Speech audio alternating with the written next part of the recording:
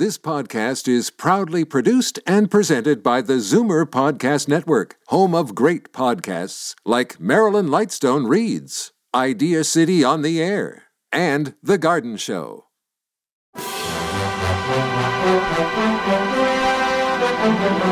It's Zoomer Radio's Theater of the Mind with Frank Proctor. Open your mind as we fill your head with amazing thrills, chills, and laughs. Theater of the Mind. The best love programs from radio's golden age. Only on Zoomer Radio. Now, here is your master storyteller, Frank Proctor. Well, thank you, and welcome to the show. As is our usual custom, we begin with a serious drama, usually a detective story. So I won't stray too far from our regular pattern. Let's go back to 1944 and listen in on a show with Lon Clark in the title role. It was heard as a 30-minute program on Sunday afternoons at 3 p.m. Acme Products, makers of such home improvement chemicals as Chemtone paints and Linax floor cleaning waxes, a near rival to the more popular Johnson's wax products, heard on several NBC radio shows. Jock McGregor was the producer-director of the scripts, and the background music, well, that was supplied by organists Hank Silvern, Lou White, and George Wright. Here's tonight's episode called Records of Death.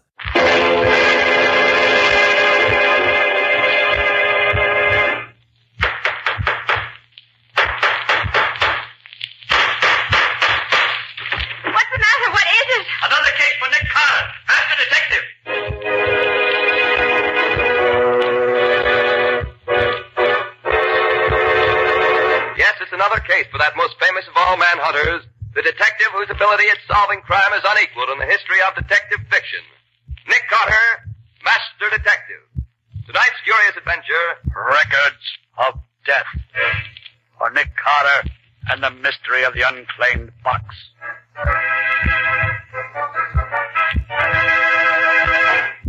The fact of the matter is, Mr. Carter, that I have quite accidentally stumbled on a terrible crime.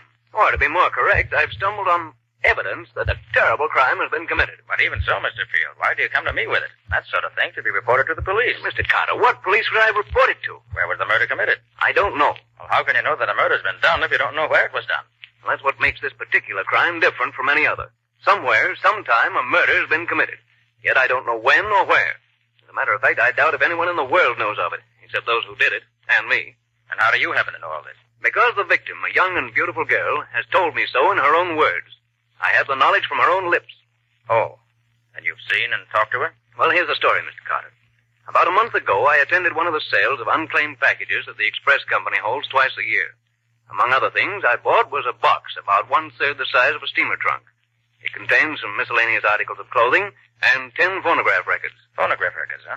Regular professional records? No, Mr. Carter, they were small record blanks you buy when you make home recordings for yourself. I immediately played the records, and since then I've played them so often, I almost know them by heart. And you learned about this crime from those records? Yes.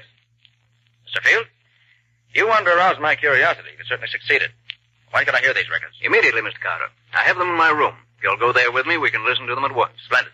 You mind if I take my assistant, Patsy Bowen, with me? Of course not. Then as soon as she's ready, we'll go. Patsy! Yes, sir? Get your hat. We're leaving at once to listen to a murder.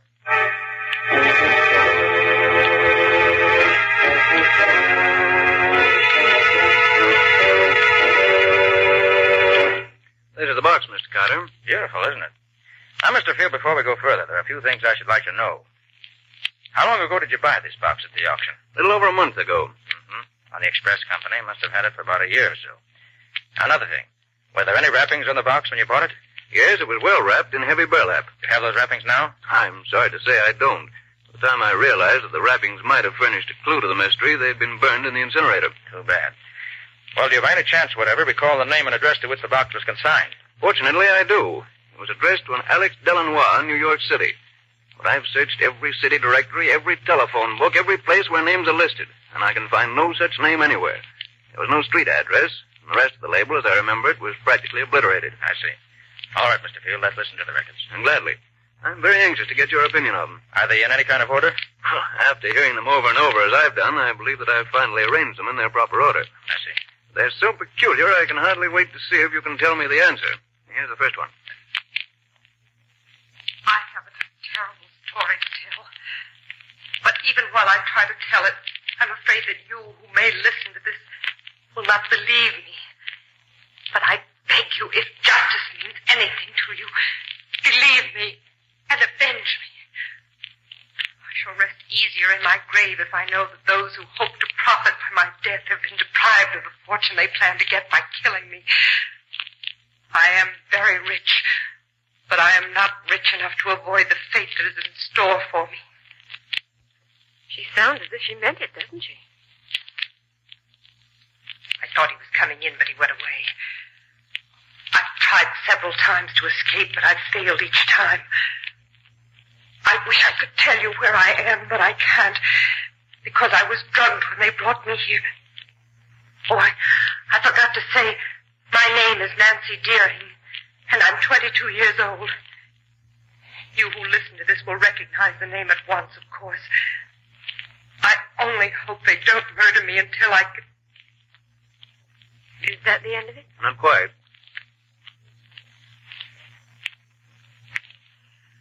He almost caught me that time. But now he's left me alone again. Maybe I can... That's all. Apparently he came back before she expected him. She certainly had plenty of trouble getting a story out of the records, didn't she? Yes. She was interrupted many times, generally in the wrong places. I imagine no trouble is too great if you're really desperate. What a terrible feeling it must be to expect to be killed any minute. Here's the second record, if you're ready. Okay, Pete. I don't know where I left off with my story last time, and I dare not play it back. If they should ever hear what I'm trying to do, they'd take the machine away from me. Then I'd be completely lost. I feel that my end is coming very soon now. They may carry out their plans to... In the gloaming, oh, my darling, when the lights are soft and low, and the flickering... I think he's gone now. I'm sure Ralph was listening at the door, but the singing apparently convinced him I was listening to radio. When the time comes, I know it will be Ralph who kills me. Olive will undoubtedly help him, but Ralph is the leader. I found that out the other day when they tried to get me to sign the papers which will give them possession of my fortune. I shall never sign, but that... When the lights The rest of the record is that song. They did her best to get a story out of those records. Too bad she didn't succeed better. She managed to get most of her story on the records, one way or another. The only thing she really missed out on was telling us more about herself than just her name. Probably never occurred to her that the records might travel thousands of miles before someone would hear them. Yeah, here's the third record. Last night somebody searched my rooms while I was in bed. Maybe they suspect that I'm making these records. Although I'm very careful. I play the radio all the time so they'll be used to hearing the noise. Ralph told me yesterday he was sure I was going crazy. Maybe I...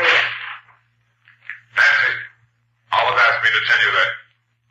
And that ends that. Whose voice do you suppose that was there at the end? I suspect it was Ralph's. It's amazing how much of the scene she recreates this way without really saying anything definite. You can feel the tension and the suspense right along with her. Yes. On the fourth record, she was able to get part of the visit that Ralph paid her one day. She must have known he was coming and prepared for it by putting the record blank in the machine in advance. Then, when she heard him at the door, she probably turned it on. Got this. Well, put it on quickly, Mr. Field. Here you are, Miss Bourne.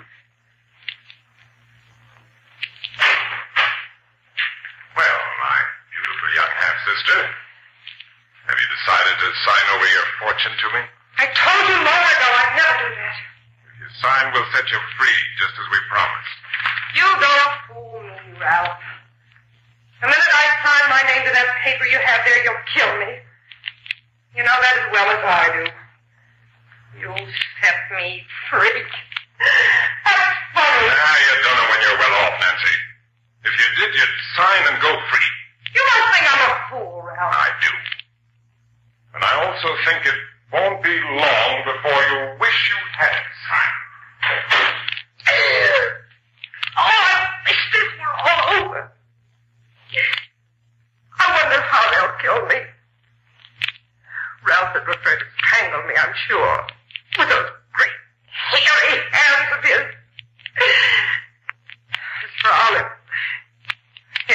used poison. Oh. That's all there is on that one. It's a pity she couldn't have put more on each record than she did. She really used only a small portion of each bind. Yes, Patsy, but she had trouble enough to get even that much on them, the way they watched her. Nick, where could she get the blank records in the first place? They certainly wouldn't have let her have them knowingly. If I were to make a guess, Patsy, I'd say that when they took her to the place where she was kept prisoner, they probably took along her clothes and some of her furnishings. Mm-hmm. And among them probably was this radiophonograph. Perhaps she specially asked for it because she loved music or something, and the record blanks were probably the machine along with the other records. That could be. How about the fifth record, Mr. Field? I've never been able to make much out of this one. Maybe you'll have better luck. You mean it's not like the others? Quite different.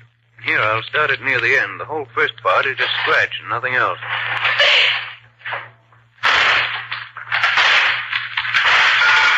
What's the idea of locking her up? Nancy. Where is she? Nancy, come on out here. She's hiding.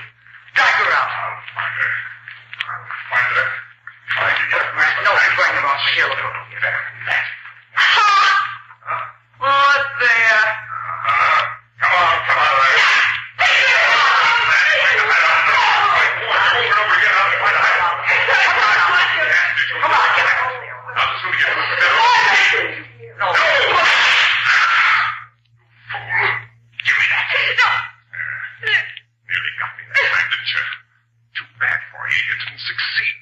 Little devil, I'll fix you but good. Not very clear, is it? Perfectly clear to me. Nan locked her door and started the record. For some reason, she waited before saying anything. Then Ralph and Olive came, found the door locked, and, being suspicious, broke it down. Nancy hid, and they dragged her out. There was an argument about something that I didn't get. Nancy grabbed Ralph's pistol and took a quick shot at him, but she missed. Before she could pull the trigger again, he took the gun away from her. Good grief, Mr. Carter. It's clear enough when you tell it. Well, here's the sixth one. I must hurry. The time is very short. I may be interrupted any minute. I'm seldom left alone anymore. They seem to be afraid of what I'll do if I'm left alone. I wonder that they haven't killed me before this. I wonder if they... There's nothing but scratch for quite a bit here, but she starts again.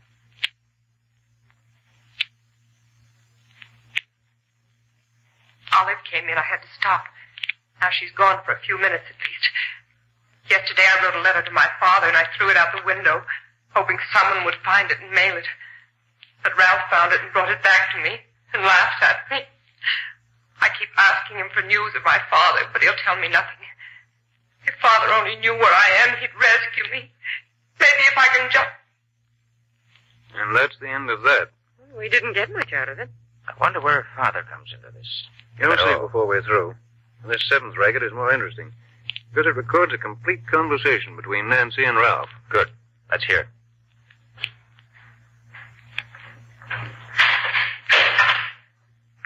Well, my dear Nancy, how are you today? If you had your way, I'd be dead. Why don't you kill yourself and save us the trouble? You mean save you from having a murder on your conscience? You have such a thing? Murder is a very ugly word, Nancy. You're murdering me inch by inch every day that I stay here. Well, I don't object to doing it that way. I can. If you ever throw anything at me like that again, I'll tie you up so you won't be able to move out of your chair.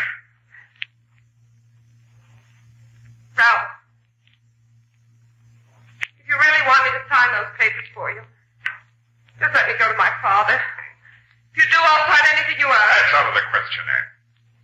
But if you sign, we'll see that your father finds you soon enough.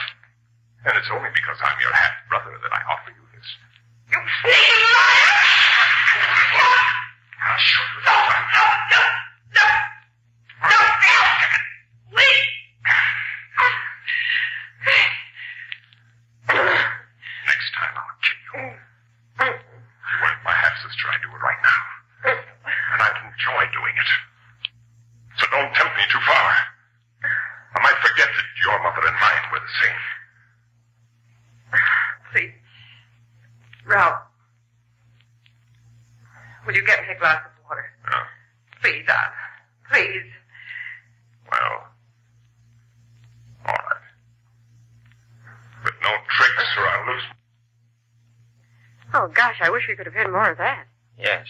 We might have learned something really important. You will. Nancy knew the record was near the end, and that glass of water was merely an excuse to get Ralph out of the room while she put on a new one. Good for her. She's a clever girl. Oh, what a terrible ordeal she went through. Never knowing from one day to the next whether it was her last. Quiet, Betsy, please. Thank you. You were gone quite a long time. I met Olive in the hall. She reminded me to tell you, we've decided that unless you do as we want you to, you have just one more day to live. Just one. You think that frightens me? I'll almost welcome death, because I know it's the only way I'll ever get away from you two. I'm firmly convinced you'll never succeed in getting possession of my fortune. Of course we'll get it. No doubt about that. I don't think you will. No? No. That is, you won't get it unless you're planning on murdering my father, too. After you forged a new will for him to leave behind him. Smart, aren't you? Guessed it the first time. No. No, you wouldn't. You couldn't. No, why not? He's not my father, and we want his fortune for ourselves. I can't believe such inhuman creatures as you two really exist. Our mother bore a strange lot of children, didn't she? On one hand, we have you, my saintly Nancy. And on the other hand, we have the twins, Olivet and me, who are anything but saintly. Yes, life is very strange sometimes. Get out! Get out! Leave me alone! I gotta die to be with you! That's an excellent idea, Nan. I'll be gone for about 15 minutes. If you're wise, you won't be alive when I return. Goodbye. I hope forever.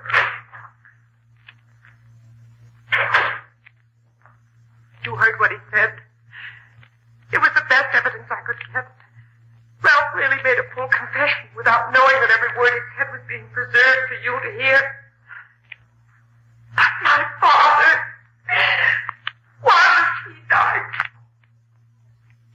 Oh, I beg you, whoever you are, hear these words. If you can do anything to avenge our death, in heaven's name, do it. I go to my death believing that through you I shall have my revenge at last. Oh, please don't fail me. I see the record's coming to an end. Good night. Pray for me. Good night. If you didn't know she was in deadly earnest, you'd almost think she was putting on an act. I still feel terribly moved when I hear that record. She never had a chance, really. Well, let's hear the next one. That's the 9th, isn't it? Number 9 is almost a blank. Here it is. They almost caught me that time. They mustn't do that because they might find the records I've already made and destroy them. They're both coming back in a few minutes, but maybe I can... Is that all there is on that one? That's all. That's the end of the record. There's one more, isn't there? Yes. Number 10. The first 2/3 of it's blank. It starts here. Stand back, both of you. No, but you see I'm armed. You know I can shoot straight. I'll kill the first one of you to move. Confound it, that's my gun. Where did you get it? Olive gave it to me so I could defend myself. That's a lie, and you know it. What is it?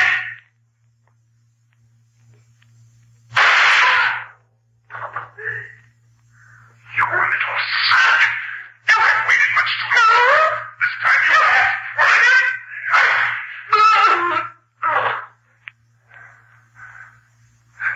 Well, that takes care of you. Olive.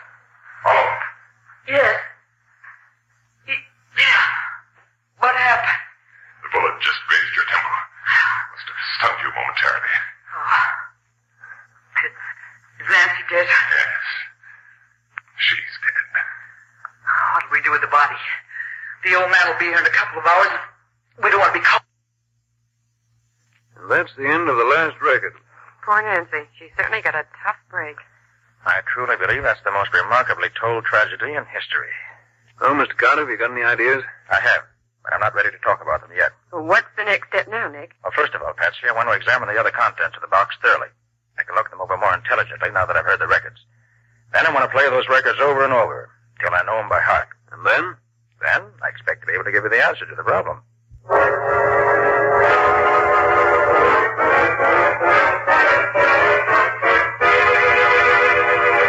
Got a sandwich in your pocket, Patsy? Oh, Nick, I thought you'd never finish listening to those records. Well, I want to be sure I didn't miss anything anyway. And I believe I've learned everything those records could tell me. You mean you really found some clues, Nick? Yes, indeed, Patsy. There are several clues marked out for us very plainly. Oh, that's wonderful. But first, I want to go over that list from here of the other things that were in that box addressed to Alex Delanois. Of course, Nick. Let me see now. Yes, here it is. Opera cloak with label Felix and Company, Toronto. And a beautiful and expensive thing it was, too. Silk slip with the name Olivette Dupre pinned on it. Wish I could wear silk like that. Patsy. A silk slip with the name Nancy Deering pinned to it. A New Testament with the name Evangeline Dupre on the flyleaf. Several rings, all very valuable. A real pearl necklace. And some beautiful and very expensive lace. Also, of course, the blood-stained nightdress, which must have been the one that Nancy was murdered in. And the 3 snapshots, of course. Oh, yes. One with the name Olivette on the back, one with the name Ralph, and one with the name Evangeline Dupre Deering. Whoever packed that box knew exactly what he was doing, Patsy. All ties together beautifully. He or she has given us all the clues he could to the people concerned in the affair. Evangeline Dupre Deering must have been the mother. Yes. She had 2 children, twins, Ralph and Olivette by her first marriage. Then she married Nancy's father, a man named Deering. But that doesn't get us much nearer a solution, Nick. Oh, but it does, Patsy. Did you notice that all the voices we heard in the records were American? Well, yes, I guess they were. And yet the names are mostly French, aren't they? Mm-hmm. Now, where do we find a combination like that around here? Why, in Canada, I suppose. Exactly. And the label on the opera cloak says Toronto, which confirms the Canada idea perfectly. You mean that the Deerings lived in Toronto? It's certainly quite logical to assume that the scene of the murder is Canada, and very possibly in the vicinity of Toronto. Well, we start there anyway. Maybe the Toronto police can help us.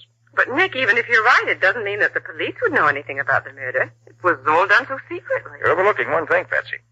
Yeah? Well, what is it? The family from which these people came was a rich family, very rich indeed, if we may guess from the beautiful laces and from the jewelry and other things packed in the box. Mm-hmm. And remember also that Nancy's father was probably killed, too. Now, I can't believe that the head of a rich and probably well-known family could disappear without anyone knowing it. You mean you think the police will know that something happened to him about a year ago, even if they don't think that there's anything wrong about it? Exactly. So pack your bag, Patsy, and order a taxi to take us to the airport. We're flying to Toronto immediately.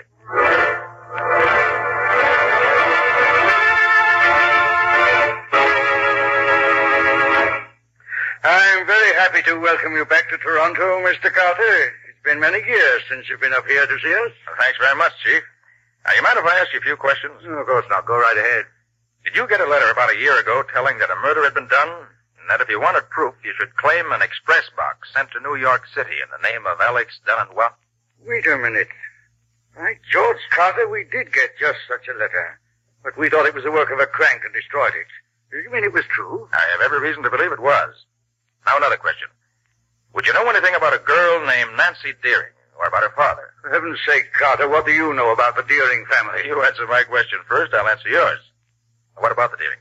The father, Charles Deering, was the younger son of an English nobleman. He was immensely rich, had a house here in town, a country place called Deering Hall. He married a woman with 2 children, twins, I believe, and she died when his daughter Nancy was born. He was always prominent in local affairs up to about a year ago, when he's said to have disappeared. Hasn't been seen since. I understand he started for Deering Hall, but never arrived there, according to his 2 stepchildren. What about his daughter, Nancy? Nancy was brought up by relatives in Montreal. Few people here know her at all. But as I remember it, she was supposed to have disappeared just before her father did. Although I now understand that she was at Deering Hall with her half-brother and sister all the time. You say Nancy didn't disappear after all? I know. As a matter of fact, she was here in Toronto this past week. She believes her father is dead, so she's applied for letters of administration for the estate. I thought so. You did? What do you know about it? Enough to know that this girl who calls herself Nancy Deering isn't Nancy Deering at all. She's an imposter whom the stepchildren have brought in to impersonate her. Chief, we gotta get out to Deering Hall at once.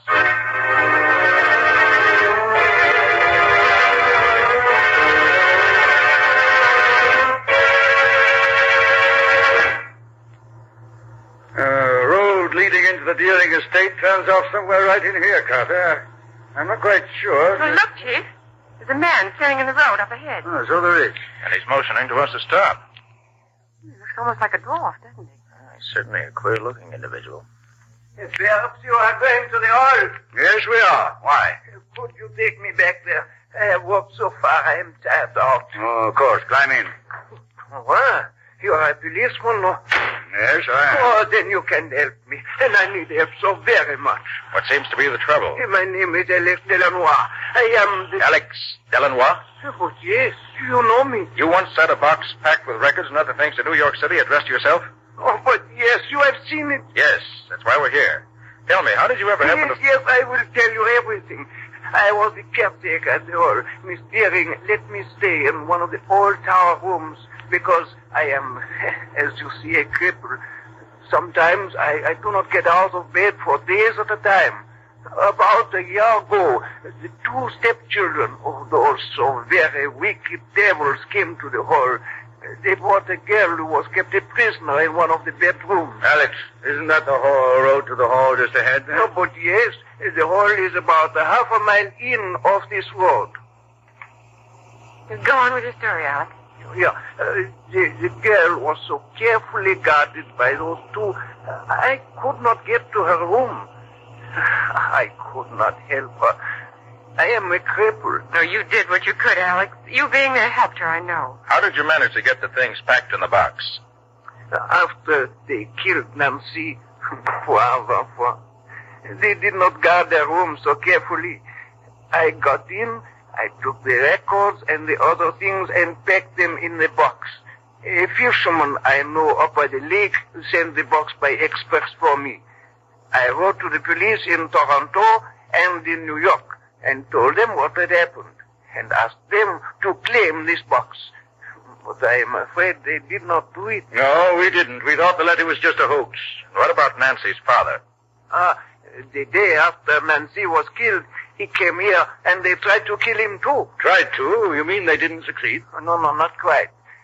They hit him on the head with a pistol and threw him into the lake from the high cliff. But I saw them do it and I rescued him. I took him to my room and nursed him myself until he could get a doctor. Well, how is he now? Well, he's about well now, I think. There's the house right ahead, Nick. Drive right up to the door, Chief. I'll go ahead. You keep in the background in case they know you. Okay, Carter. But I'll be right behind you. Alex, you and Patsy stay here in the car. Oh, but of course. Sure, Nick.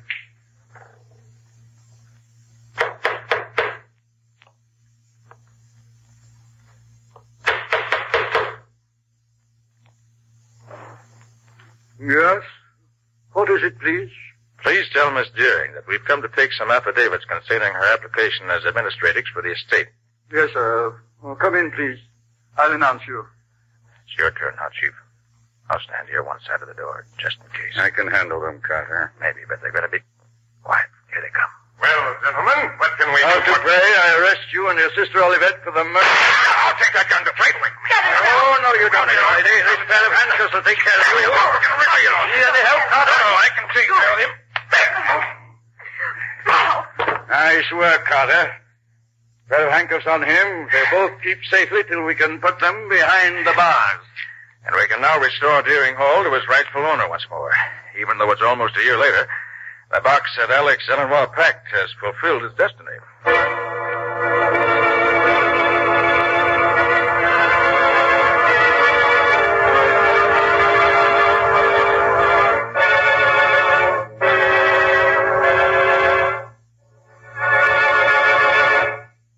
This has been another of the strange adventures of Nick Carter, Master Detective, which are brought to you regularly at the same time by WOR Mutual. What's your story going to be about next week, Nick? Well, next week I'm going to tell you the tale of the thief and murderer who had to be caught twice before he was really caught at all. And when Nick caught him the second time, it was because he was able to guess in advance exactly what the criminal was going to do, as well as exactly what he was going to think. And what did you say the crime was? Merely a matter of murder and robbery. There was nothing unusual in the crime itself. The excitement came in the way Nick chased him, outsmarted him, and finally caught him. It's a very special example of the criminal who was just a little too clever for his own good. He overrated himself and underrated Nick. That's always dangerous where Nick Carter is concerned. Thanks to the compliment. And so long till next week. So long, everybody. And so long to you both. In the strange adventure you've just heard, Nick Carter was impersonated by Lon Clark, Patsy by Helen Choate. Original music was played by Lou White, and the entire production was written and directed by Jock McGregor. Next week at the same time, listen to another curious experience of Nick Carter entitled The Unwilling Accomplice, or Nick Carter and the Mystery of the Society Burglar. This story is a copyrighted feature of Street and Smith Publications, Incorporated. This is Mutual.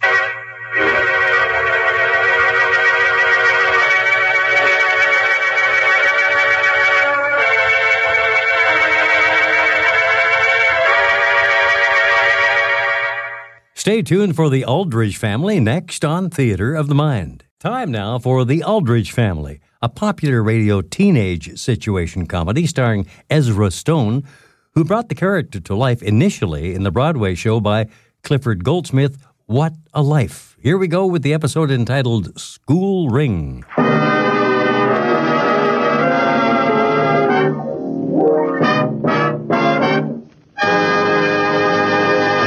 Jell-O Puddings present Henry Aldrich. Coming, Mother. The Aldrich Family, based on characters originated by Clifford Goldsmith, and starring Ezra Stone as Henry with Jackie Kelk as Homer. Brought to you by Jell-O Puddings. Just a taste of Jell-O puddings, and believe me, you will know they are made by famous Jell-O. Yes, Jell-O Puddings, those old-time, all-time favorites you've always known and loved. All three so rich and distinctive, so creamy smooth, with an old-fashioned homemade goodness. There's Jell-O chocolate pudding, rich, dark, and luscious. There's buttery brown sugar butterscotch, and creamy rich vanilla, a trio of treats. They're made with milk and nourishing. They cook to perfection in just about 5 minutes. And all three Jell-O puddings are so gloriously good, you'll say you never tasted anything better.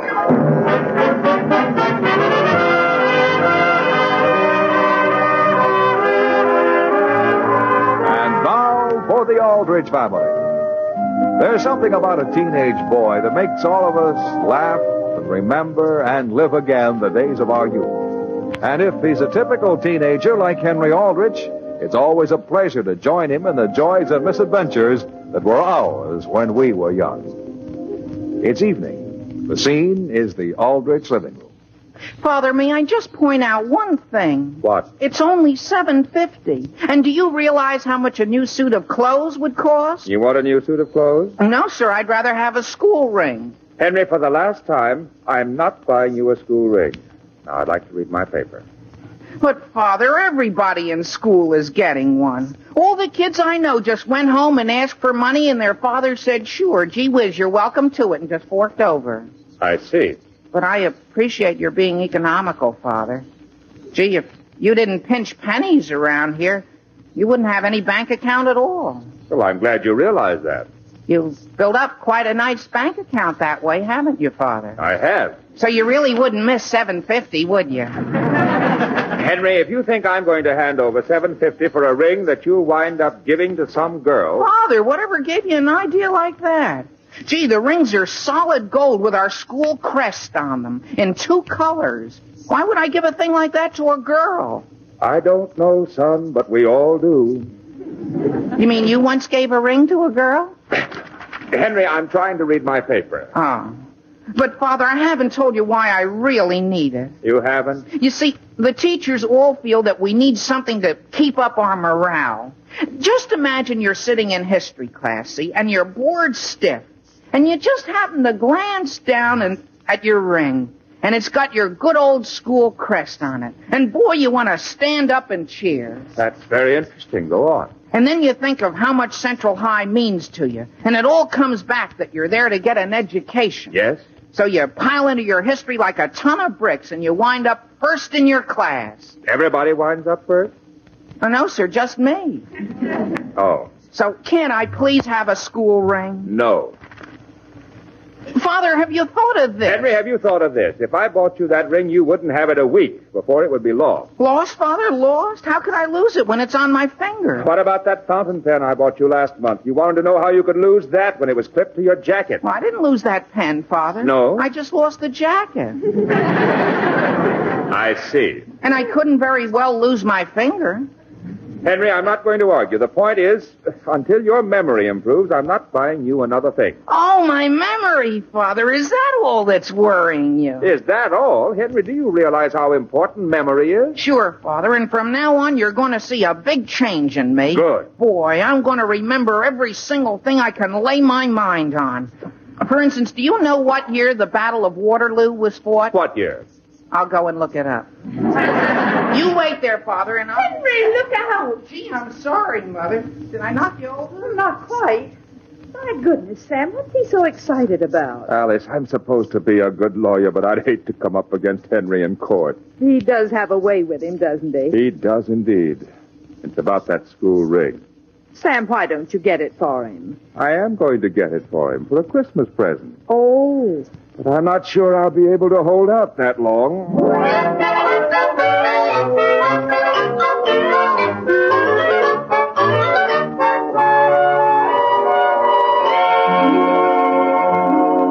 May I have the toast, please, Mother? Yes, dear. Some more coffee, Sam? Just half a cup, please. Why isn't Henry down for breakfast? He'll be right down. My, isn't this a lovely morning? Mother, is there anything we can do about Henry this evening? How do you mean, dear? Well, with Joe Graham coming and everything, I don't want Henry coaxing for that ring all through dinner. Joe will think we haven't got a cent. Well, if Joe's interested only in your money, you might as well find it out right now. Oh, Father. Anyway, Mary, about that ring, your father's decided... Alice. What, dear? Mary, will you please run out to the kitchen and fry me another egg? All right, Father. Sam, what's the matter? I don't want Mary to know I'm getting Henry that ring. She's sure to let the cat out of the bag. Oh, yes, dear, perhaps you're right. My, I can't wait to see Henry's face on Christmas morning. The only thing is, have you any idea how we can get his finger size?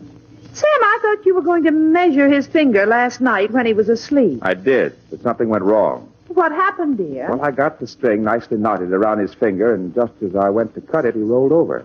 On the scissors? No, Alice, on the string. His hand disappeared under his chest someplace, and every time I tried to get it, he just giggled. Sam. What? Here he comes. Oh. Alice, this was a grand breakfast. Good morning, Mother. Good morning, dear. Good morning, Father. Good morning, Henry. Well, goodbye.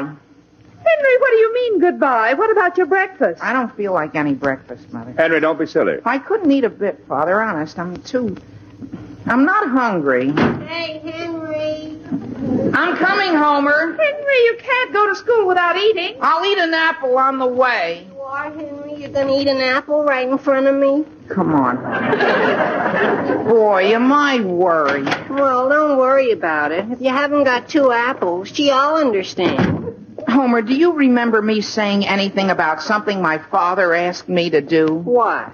You see this string tied on my finger? Well, I woke up this morning, and there it was, and I can't remember what I tied it on there for. Oh, that's easy, Henry. It was to remind you to do something. Sure it was. But I can't remember what. I can't even remember tying it on. Henry, you're in bad shape. I'll say. And right on top of my father lecturing me about my memory. Was it something you had to do for somebody else? Yeah. It must have been something for my father. He's the only one I was talking to last night. Concentrate, Henry, concentrate. I'll say. Gee whiz, if I can't remember what it is, my father will never buy me that ring.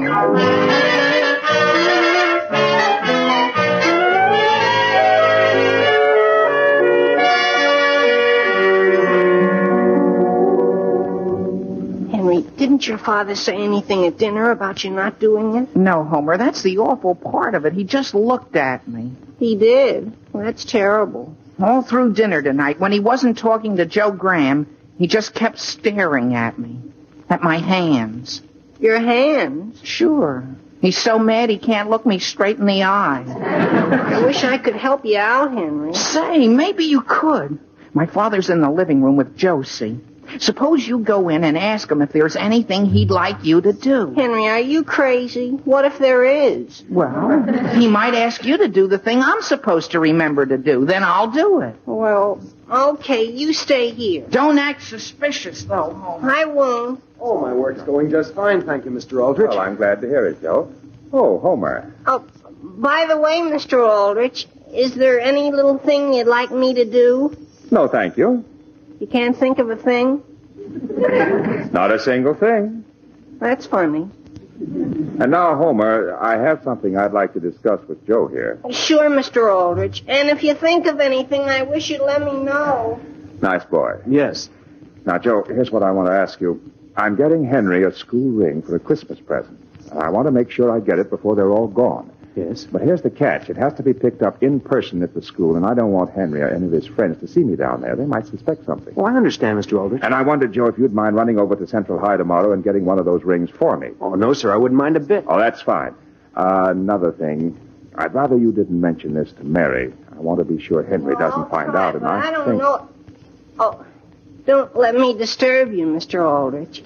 Homer, what are you doing? Wait, I tell you, I just thought I'd straighten this plant a little.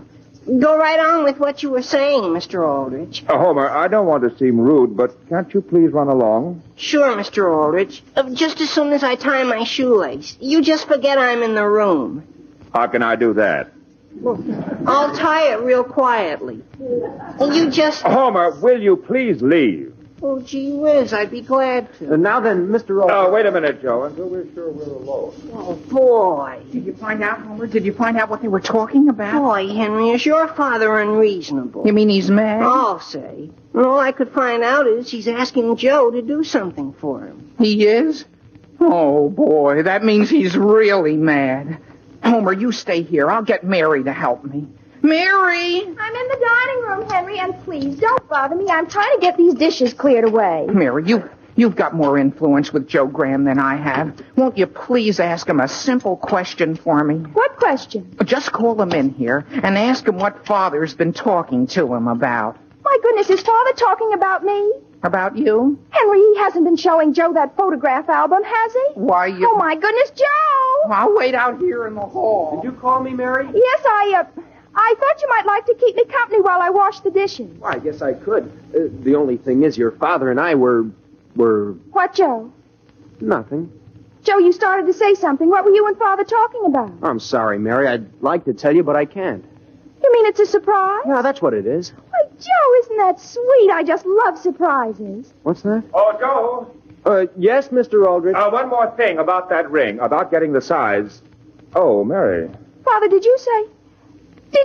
Mary, just forget what I said. Of course, Father, I didn't hear a thing.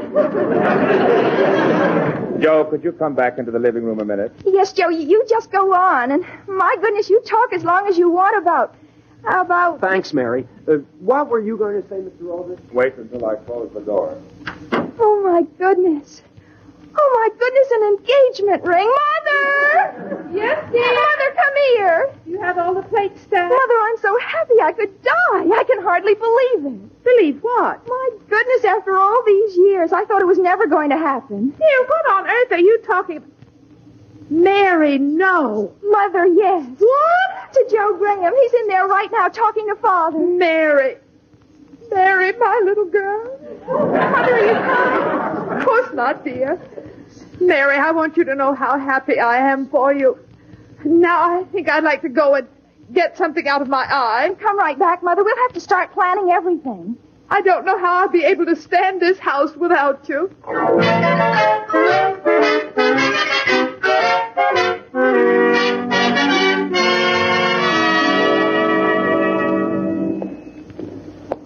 Mother, it isn't that I don't appreciate your help. It's no trouble at all, dear. But don't you think we're rushing things a little? He hasn't even asked me yet. I know, dear, but since you'll be buying a house eventually, you should get an idea of the market so Joe will know what you're talking about. Well, I guess it can't do any harm to look. Here we are, dear. Go ahead. Thank you, Mother. Oh, my, look at the lovely pictures. Oh, I like that stone house up there. Yes, ladies, may I help you? This is the Crawford Real Estate Office, isn't it? Yes, indeed. I'm Mr. Crawford. How do you do? We were wondering what you had in the way of houses. Well, now... Just a small house for 2 people. Oh, about 5 rooms? Well, let's see. May I have your name, please? That is Miss... Mother, what do I tell him? I'm Mrs. Samuel Aldrich, and this is my daughter, Mary. Aldrich. Very well. Oh, say, I think I have just the thing for you. It's a little Cape Cod, stone and clapboard, and it's a beauty. Oh, goodness, it sounds perfectly wonderful. Just a moment, Mary. I'll do the talking. Mr. Crawford, it sounds as though it might be satisfactory. How about the price? Oh, it's dirt cheap, Mrs. Aldrich. They're giving it away for $17,000. $17,000? Mr. Crawford, that's ridiculous. Come along, Mary. Mrs. Aldrich, you haven't even seen the house. Thank you very much for your trouble, but please forget the whole thing. But wait, We were really just looking anyway, Mr. Crawford. He hasn't even asked me yet.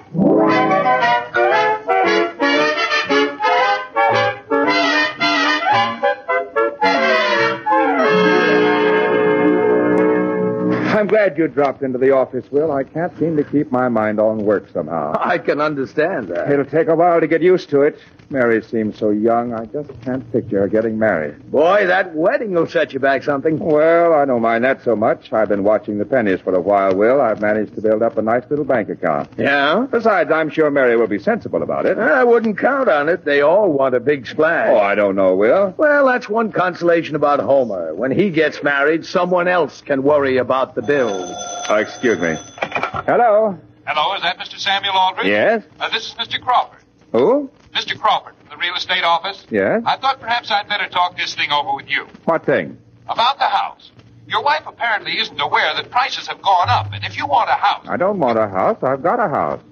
But, Mr. Aldrich, your wife was in my office only yesterday. She was definitely interested in looking at a small house with about 5 rooms. What? And I found a little jewel for only $12,000. Look, Mr. Crawford, suppose I get in touch with you. You'll do that? Yes, one way or the other. All right, sir. Well, Sam, what's happened? Is it bad news? Alice is out looking at houses. What for? Well, she's been saying she didn't think she could stand our old house without Mary, but I didn't think she meant it literally. Well, you just said you have a nice bank account. Not that nice.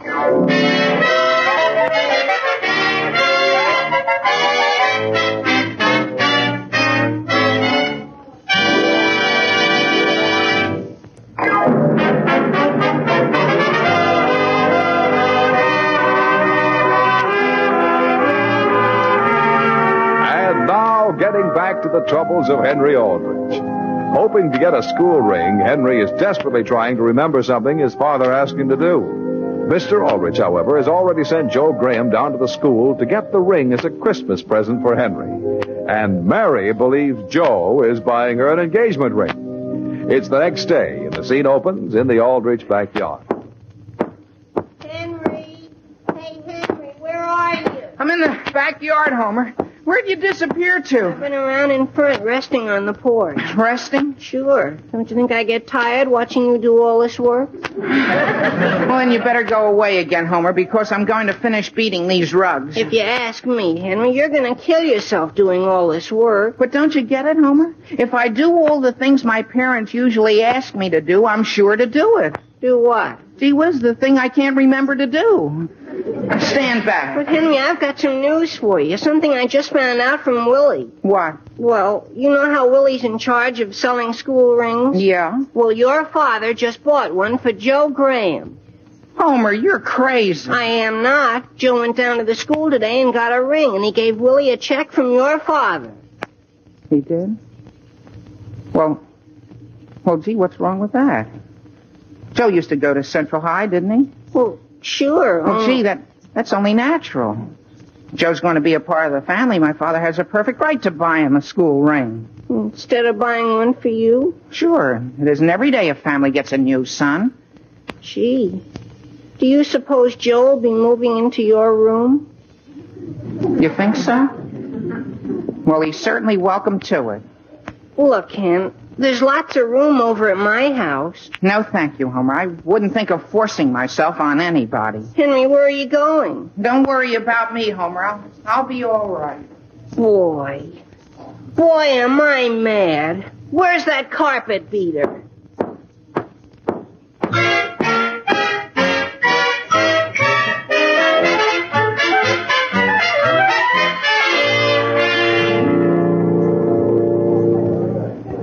Yes, sir. May I show you something in snow shovels? No, thank you. I was wondering if you carried pear trees. Oh, yes, indeed. The Emporium carries everything. And if we don't, we can get it for you. Oh, well, that's fine. Can you send 6 pear trees up to my home right away? Right away? Yes, my wife's been wanting some for years. Oh, but this is December. Well, I thought this was as good a time as any to get them in. They'll keep until spring if I cover them over with earth. They will? Oh, of course they will. Although you know that pear trees are quite expensive. They cost considerably less than $12,000. Oh, yes, considerably. Oh, and do you have paint in this department? Yes, sir. How much would you like? Enough to paint a house. What kind of a house? Well, it's quite a large one and very comfortable. As a matter of fact, I'm very attached to it. Oh, is that so? Oh, say, I just thought of something else she's been wanting. Yes? I'll be back in a minute. Oh, first, could you direct me to the rug department?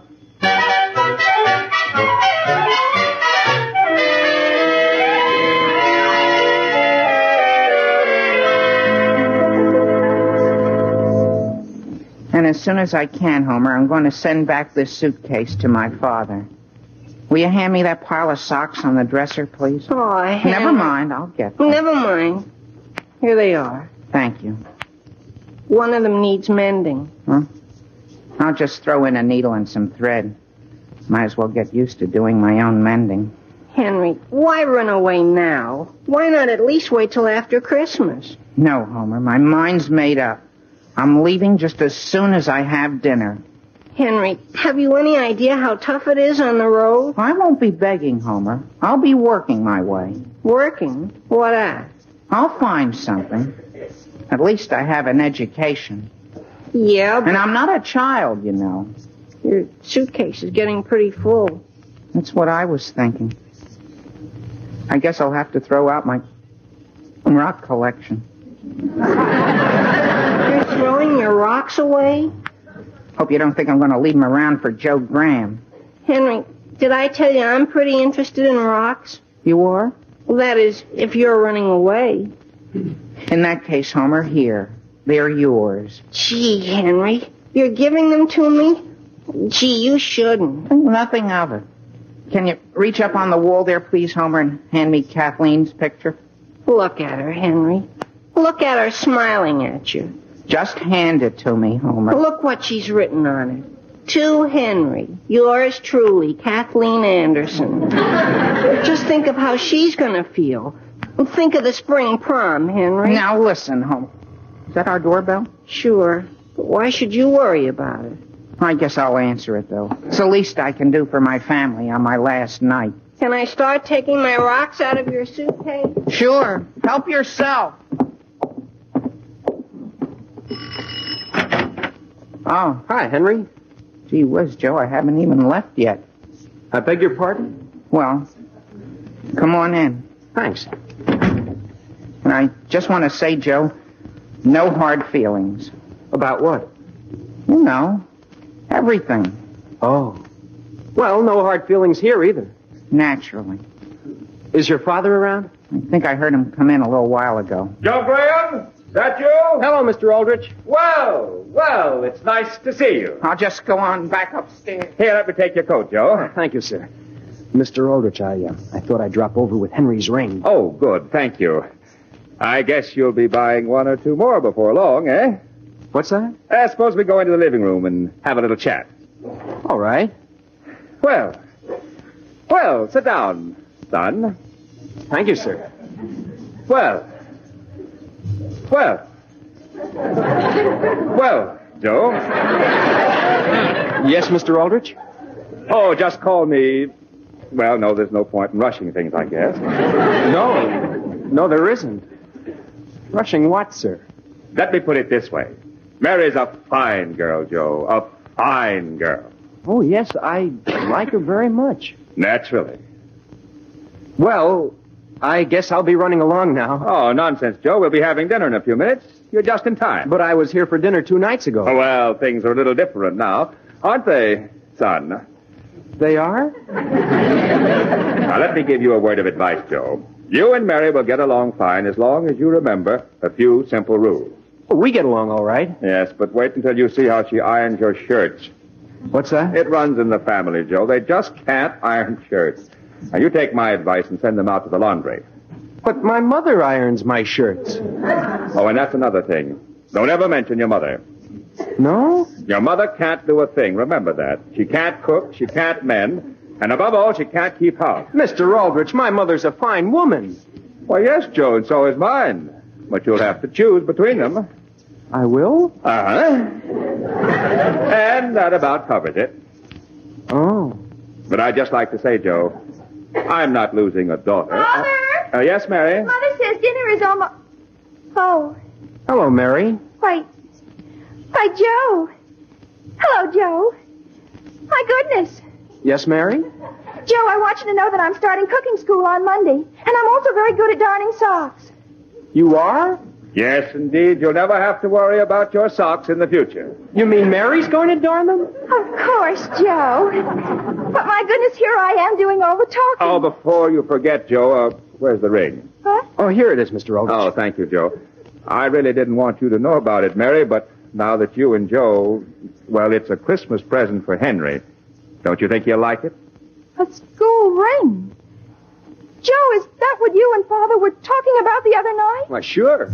Oh, my goodness. Is something wrong, Mary? Joe, I thought I heard you in here. Oh, good evening, Mrs. Aldrich. How are you? I'm fine, thank you. And isn't it nice having Joe, you... come on. Where? Anywhere, just come on. Mary, have you been saying anything about my mother?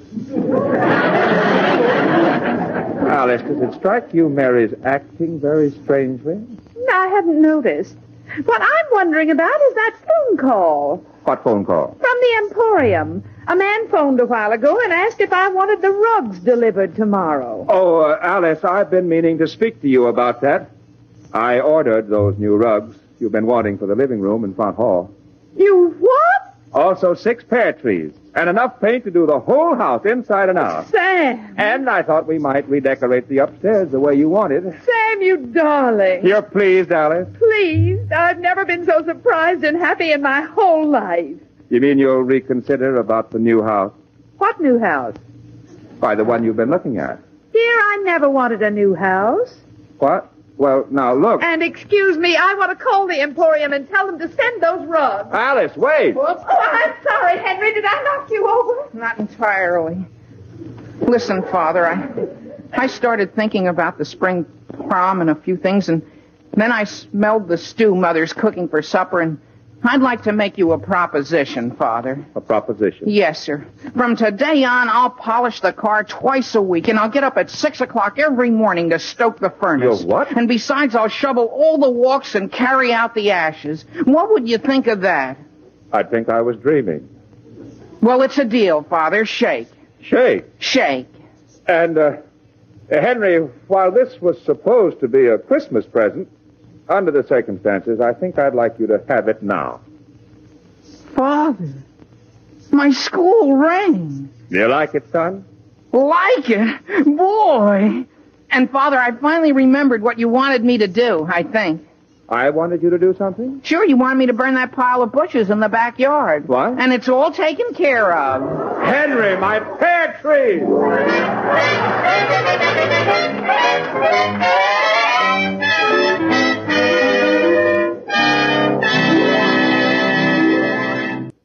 Does anybody know where Mary is?